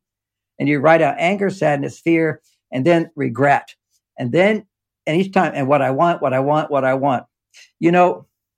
The most powerful thing to feel good is to be in touch with what I want. Anybody who's depressed has stopped wanting. Anybody who's afraid is I don't want. But every negative emotion is an I don't want. So you write out the negative emotion and then what I want. Write out the sadness and what I want. Write out the fear and what I want. Write out the guilt, shame, regret, whatever, and what I want. And go into what I want. then that's the first step. Then change the subject and imagine having what you want. You go into, okay, I'm just going to focus on what I want to happen and imagine it happening. And when I imagine what is happening, I'll feel better because all negativity is just imagining the worst that hasn't happened, right? So now I'm going to use and I'm going to imagine the best, and I'm going to go back to what I want is people to think I'm wonderful. And I just go back and I remember times when people said, you're wonderful. Now, what I do is, I've got millions of videos online, right? Of views, millions, billions, whatever. And I just go and watch some of my videos. My favorite one is my TED Talk, which is 20 minutes. And I just look at everybody's responses. You just go talk to some people. Love you, Dave. Call me up. And I'll just say, look, you changed my whole life. Biohacking is everything. It's amazing. And talk to somebody else. So you've already had that experience. So after I've gone through the negative, focus on what I want, then I imagine having what I want, which is people thinking I'm great, people think I'm wonderful, people thinking that I made a difference in their life. That's what I want, is I'm successful. Once I've imagined that, then I come back to, how does that make me feel? Well, I'm grateful. I'm happy. I feel love. I love my wife. I love my children. I love my life and whatever. And I'm proud of myself. So 4 positive emotions to go against those 4 negative emotions. Now, Dave, you're like super famous. So it doesn't, when you get something cracks your emotions, because you're a very grounded man, it's really about the childhood. So what you do is you go through the feelings of, it's all over. I'm not good enough. I should be better. I won't be successful. I'm being mistreated. I'm not being seen. How cruel. Okay. Then you listen to that and you go, gee, how did I feel like that as a little child? But I didn't realize it. And I didn't realize it. So now you just go back and you remember being one incident. Okay, just go and just give yourself the realization that what I'm feeling now is what I was feeling then and didn't know it. So then you write out your anger, sad, afraid, and guilty as a kid, as if you're writing to one of your parents and saying what you want, what you want, what you want. Then write out the response you want to hear from the parent. And that's called reparenting. And then you give yourself that response. And then you say, how does that make me feel? I feel great. I feel wonderful. I feel safe. I feel good enough. I feel like I can make my dreams come true. So what I've done is changed how I feel by adjusting my hormones. I basically got, when the parent is reparenting you, they're giving you messages. I appreciate you. I accept you. I believe in you. I'm there for you. You're the one for, you're the great kid. But the key then, again, every one of these stages, people have to listen to this again and again. These are significant stages. What I'm feeling now, how it relates to my past, imagine being then, write out the 4 negative emotions. Imagine the parent saying, I understand why you're angry. I understand why you're sad or disappointed. I understand you're afraid about this. I understand. You have to be understood. The female side of us needs to feel somebody cares. Somebody understands what we're going through. They're not saying you shouldn't feel that way, but understands how we feel. And then respects us by saying, it's my fault. I'm so sorry. I made a mistake. I'm going to change. I'm going to give you what you want. Imagine a perfect parent, which no parent is, of course, giving you what you need. And then asking yourself, if I got what I need, which I've just imagined, how would that make me feel? And then you would feel who you truly are. You would feel secure. You would feel safe. You feel forgiving. You feel accepting of yourself. A whole bunch of feelings come up that you would have felt as a child if your parent had been able to be there for you at that time. Right. It's funny, that idea of re-experiencing a pain and then experiencing the positive thing, that's at the core of the reset process we do at 40 Years of Zen at my neuroscience clinic, but with amplifications from tech. And Gabby Bernstein's been on the show. She's a friend, I think also a friend of yours, most likely. You know Gabby, right? She does a lot of IFS and reparenting stuff, and it's a potent thing. And I thought you were gonna say like the testosterone way though is you imagine all the things that are wrong and then what would raise your testosterone. And I like to have a wood chipper, and I just imagine feeding the bad people into the wood chipper, and my testosterone goes up. Is that great? Get a gun and just shoot it at a target. Your testosterone will go up. But see, that was my first step. Really do the testosterone things, and if that negative stuff is still there, then you know it's your past. It's not right now. Because all we have to do as men is go solve a problem and feel confident. The estrogen comes back down, the testosterone goes up, and you're in balance. Here's another question, and this is an advanced biohacking question. You might be one of the few people who would know an answer to this or a potential answer. we have a problem where testosterone is lower everywhere in men and women because of pollution. And we have a problem more estrogen in men because of societal changes and all that. There are drugs called selective estrogen receptor degraders, or SERDs, like Faslodex. And you take it, it blocks the effect of estrogen on receptors, and it degrades the receptors so that they don't like estrogen as much. Thoughts on maybe taking that stuff so that you're just a little bit more able to handle the world we live in today? Well, I'm not familiar with that, but does it actually destroy the receptor site, or does it degrades the receptors? It doesn't destroy them fully, but they just don't work as well. Okay, my first reaction is there are men who make no estrogen, and they're sociopaths and psychopaths. Yeah, they run for office, right? I got you on that. That's right. They're all politicians. Anybody who can not care what people think about you. A few bankers or World Economic Forum, but we know. We know all that. Okay, so these are psychopaths, sociopaths. So they don't care what other people think. They just care about what they think. And what's interesting, and I'll give an example of this. When I first became aware of this, when I saw the movie Terminator, and I got in my car afterwards, it was like suddenly I was revving my engine to race out of this place, and I noticed the whole parking lot garage, but all the guys were revving their engines. Okay, normally I don't see that. So why did I suddenly feel this strong power? And I noticed I feel so powerful. What I felt powerful is the whole movie I was identifying with a robot, because the action figure men will typically identify with the action figure. The action figure has no emotions. You will be terminated. Okay. Exactly. So if I have no emotions, I will be the most powerful person in the world. Because my emotions say, I care about you. I don't want to hurt your feelings. I don't want to mislead people. I want to be kind. I want to be fair. This is our feeling self. This is our conscience. This is our connection to the divine. This is our female side. We came out of our mothers, through the heavens. It's our female side that we connect with the divine. It's just if we have too much female side, our testosterone is weak and we don't do anything with that. And think about a guy whose testosterone is weak. He feels, I'm not confident to achieve my goals. I'm not going to do it. And so what does he then do? He goes over and eats a lot, or he wants to, have fun. And in the old days, it was called a playboy. If you never earned your way into the world and you got a lot of money from your parents, so you don't have confidence that I can do it myself, the testosterone is low, and typically they would become playboys. Not every man who has wealthy parents is a playboy, but that's typically it. You're a drug addict, you're a playboy, you want to do fun things, you just want to do enjoyment, you just want pleasure, as opposed to getting pleasure from doing things that are of service to others.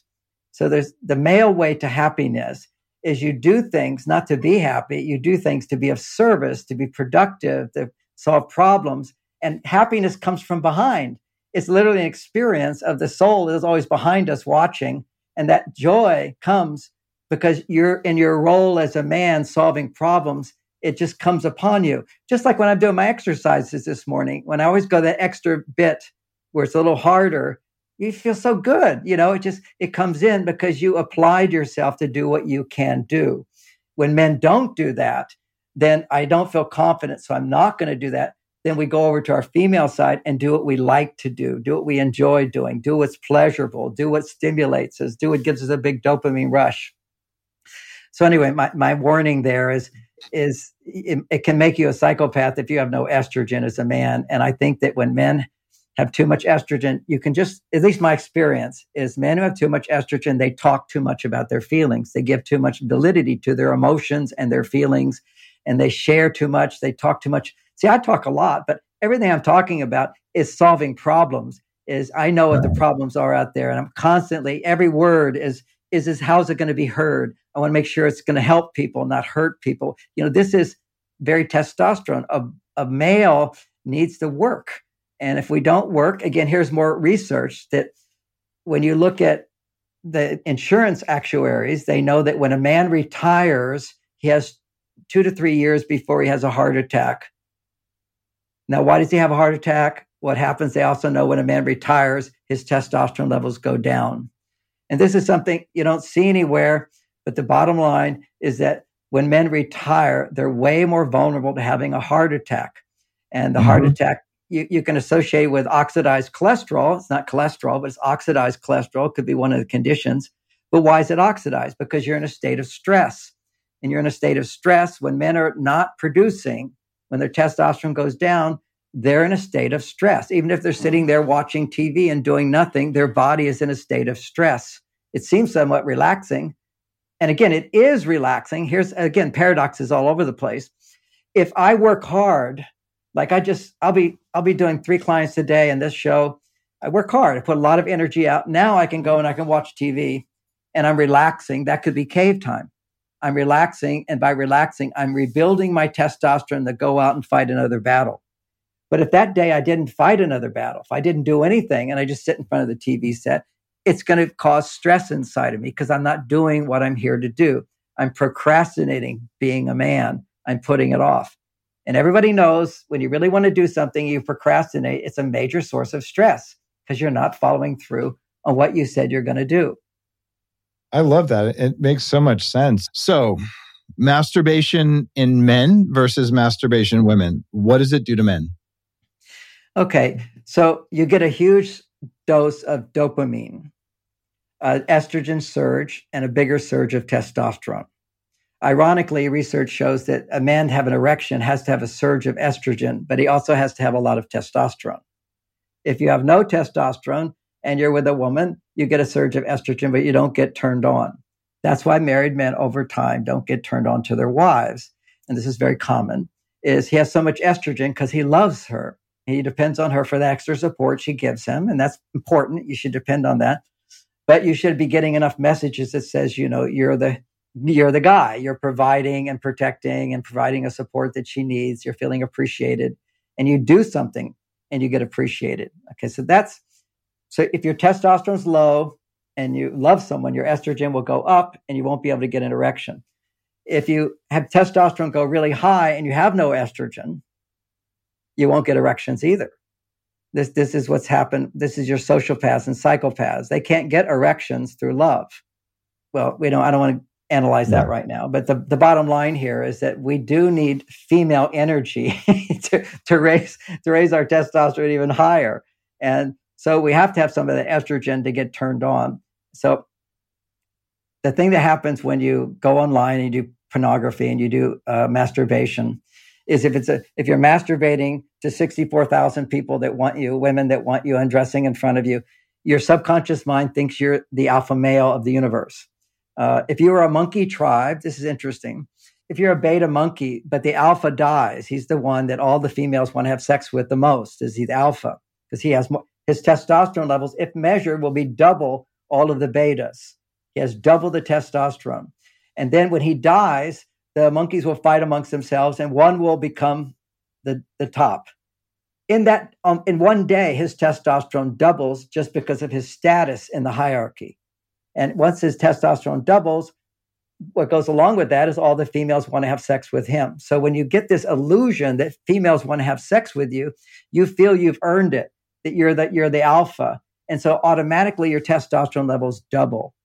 And they go up and then they crash back down. As with everything, when you overstimulate, receptor sites close down. And biologically, the porn sites will all say, masturbation doesn't lower your testosterone. Let's look at one long-term study, which is the fact that every year men's testosterone levels go down 1%. And you can't even find men that don't do porn and masturbate. They can't even do studies on students, young men who aren't doing porn. It's just very rare. So what we know is after sex, your testosterone does go down to baseline. But over time, masturbating or having sex all the time, your testosterone levels will start going down, down, down. Because after sex, what you have is a drop in testosterone as well. You have sex. That's when you want to pull away. You want to go to your cave, so to speak. You withdraw a bit. This disconnection is going to help restore balance and raise your testosterone. And that's called the recovery period. When you masturbate, what happens is there's a natural urge in young men. Your testosterone's up. You're getting erections. If you do this, I'm talking to the young guys. When you do this, you're training your body to ejaculate. If you do this is just upward stroke on the top of your penis. You're training your penis. You'll feel pleasure, but you don't need to ejaculate. On the top. Yeah, on the top. So if my penis, it's the top of the penis going up. there's less sensation there. So you're training yourself to be aroused without needing to be too aroused. Too aroused basically means your estrogen levels have shot up too high. Remember, pleasure is estrogen. When you're doing anything that's pleasurable, you're making estrogen. Anything you love to do is making estrogen. So estrogen levels are rising, and when they go so high and your testosterone isn't matching it, now you're mainly estrogen dominant, your body basically ejaculates. You're out of balance. Its attention builds up and the intensity builds up and you release. The whole idea of learning to make love without ejaculating is making sure that the intensity doesn't go too high. It just gets higher and higher and higher, and your body adjusts to it over time. It adjusts and it adjusts. The research on 25-year-old men, when they had sex with their wives, and they abstain from sex for 6 days, on the 7th day, when they wake up, their testosterone levels increase by 50% or more. So this increase. When they abstain not yet having from sex or from ejaculation? From ejaculation. Well, their study was abstaining from sex, but basically for most people that meant not ejaculation. So they didn't ejaculate. If on Tuesday they had sex and they ejaculated, and on Saturday they had sex and they ejaculated, when Saturday comes around next week, they don't have 50% more testosterone. And if every week you have sex twice a week, and so you're never starting out with that 50% higher, women are going to not be as thrilled by you, because when your testosterone goes higher, it raises their estrogen. And there's research to show that as well. Mm-hmm. We put out pheromones that raise women's estrogen. And when women's estrogen goes higher, it puts out pheromones that raise a man's testosterone. We're very reciprocal in that case. I want to suggest to couples who are not having sex. The reason you're not having sex, you're not feeling the desire. Now, first of all, well, there's so many reasons for these things, but what happens in sex is in the newness of a relationship. You don't have to have good relationship skills to feel sexual attraction. You just need high dopamine. High dopamine, the newness, the danger, the challenge, all that. Or if you do sex, which is you wouldn't want your mother to find out about, it's dangerous to reveal it. Any of those things produce high dopamine. High dopamine in a male raises testosterone. High dopamine in a woman raises her estrogen. So it amplifies our sexual attraction. But when newness goes out of the relationship, you don't get free testosterone if you're a man. You don't get free estrogen if you're a woman. And it's the testosterone and estrogen that actually is what's creating the attraction. Because think of a male as the positive pole of a magnet and the female as the negative pole of a magnet. She's receptive. Now, she's not a negative person, but she's got the vagina. He's got the penis. Positive, negative. Now, if you have a positive pole and a negative pole, you don't notice much when the magnets are not so close. But when you get naked and get close, suddenly, if you have those magnets, they'll click. That's the fire gets turned on. That's what you can have for a lifetime because you can't have dopamine for a lifetime with your partner. Familiarity sets in, serotonin sets in, comfort and ease set in. You want that comfort and ease, but when you get naked in bed, now you're going to want that to happen.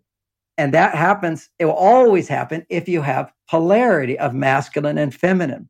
Yeah. I have to be more masculine than her. She has to be more feminine than me. And that's the polarity of her estrogen goes higher, my testosterone goes higher. We will always have that click. It won't be like it was in the beginning, which is like a drug trip, just the newness where you touch one finger and you'll click. Okay. But as a couple, you need to get into bed. And this is my favorite technique. In bed, be more feminine than the man. What is more feminine? It's more emotional. What is more where do emotions come from? Insecurity. You can't be angry if you're not insecure. You can't be sad if you're not. It's all insecurity inside. It's needing something. So what do all women need? They need reassurance. The relationships are about needing reassurance for the woman that I care, that I hear you, I still love you, and I respect you. You're the one for me. That's why monogamy can be so good for women. It's just helping to open them up, and good for a man because you're keeping your promise. But on the female side, here's the technique, Dave. For the woman to say when you're in the bedroom and you're getting naked, to just feel her vulnerability and at some point say, do you love me? And the man says, yes, I love you. Now, this is a process as opposed to, well, of course I love you. No, you're doing a process to say the words that all women want to hear. Do you love me? I love you. How much do you love me? I love you with all my heart. Am I the one for you? Yes, you're the only one for me. Are you sure you want to be with me? Yes, I always want to be with you. The more things she can bring out, and you're the answer to it, now you're penetrating her on an emotional level at a deep level. This is called the reassurance exercise. It will amp up her estrogen because women all want to get reassured. You still attracted to me. I'm still beautiful. Mm-hmm. I'm still the one for me. I'm the only one for me. You're not mad at me, are you? You still love me. You forgive me from yesterday. See, they're looking for that reassurance. And so the woman has to ask first, even if she doesn't feel like she needs reassurance. She just asks anyway, which sets up this kind of cycle. Well, I convince women that they need it. In 5 minutes, it's hard to convince them. How many women want to look in the mirror and say, you're beautiful? They all want to hear you're beautiful. In my classes, I say, how many women want to hear every day messages that you're beautiful? That you're likable, that I enjoy being with you. I'm happy to be married to you. I like to be married to you. Everybody loves those kind of things, but it's our female side that wants to hear that. I want to hear that I'm great and wonderful, but that's my female side. So in sex, you want to amplify the feminine and amplify the masculine, which is I'm here to provide the words that you need to hear. And to a certain extent, I'll say this, even if she has to fake it a little bit to get it going, and he has to fake it a little bit to say, I love you. Once a man expresses something into words, it's you create from expression. It's like planting your flag. Yes, I love you. Yes, I'm not mad at you. Yes, I'm happy to be married to you. Every time you have sex, you're saying, I'm so happy to be married to you. So what's happening is your brain is going to say, this is what I said, and I'm going to gather evidence to prove that I'm right. Because once we get it out of our mouth, we want to be right about it. So the whole tendency is to build testosterone by putting it out there and her going, yes, I need to hear it, and say it again. Are you happy to be with me? Do you enjoy? Are you glad we fell in love? Are you glad we got married? Every woman wants that reassurance deep inside. And so by speaking it out, the question, it will help her find the truth. Just as for men to give the answer, it will help him find that part of him that owns that answer. And to be clear, because we've talked about this on and offline before, it's not that the guy just says it. It's that he only says it if she asks for it first. Yes. Correct? Yes. This is women having to be on their male and female side, not being just waiting. So all women are waiting for you to say all the right words. No. Give him show that you need it. He doesn't know you need to hear all that stuff. So you reveal it. You're looking for reassurance. It is such a powerful concept. Beautiful. John, thanks for your work. Thanks for being on the show. And guys, if you haven't read any of John's books, you're missing out. It's like, this is some of the most distilled knowledge. And I've said it before, the reason that I invite John to speak at my events. I have some great, great classes, free, some of them pay for at MarsVenus.com, MarsVenus.com. People can check that out. All right, guys, check it out. Thanks, John. You're welcome. You're listening to The Human Upgrade with Dave Asprey. The Human Upgrade, formerly Bulletproof Radio, was created and is hosted by Dave Asprey. The information contained in this podcast is provided for informational purposes only and is not intended for the purposes of diagnosing, treating, curing, or preventing any disease. Before using any products referenced on the podcast, consult with your healthcare provider, carefully read all labels, and heed all directions and cautions that accompany the products. Information found or received through the podcast should not be used in place of a consultation or advice from a healthcare provider. If you suspect you have a medical problem or should you have any healthcare questions, please promptly call or see your healthcare provider. This podcast, including Dave Asprey and the producers, disclaim responsibility for any possible adverse effects from the use of information contained herein. Opinions of guests are their own, and this podcast does not endorse or accept responsibility for statements made by guests. This podcast does not make any representations or warranties about guest qualifications or credibility. This podcast may contain paid endorsements and advertisements for products or services. Individuals on this podcast may have a direct or indirect financial interest in products or services referred to herein. This podcast is owned by Bulletproof Media.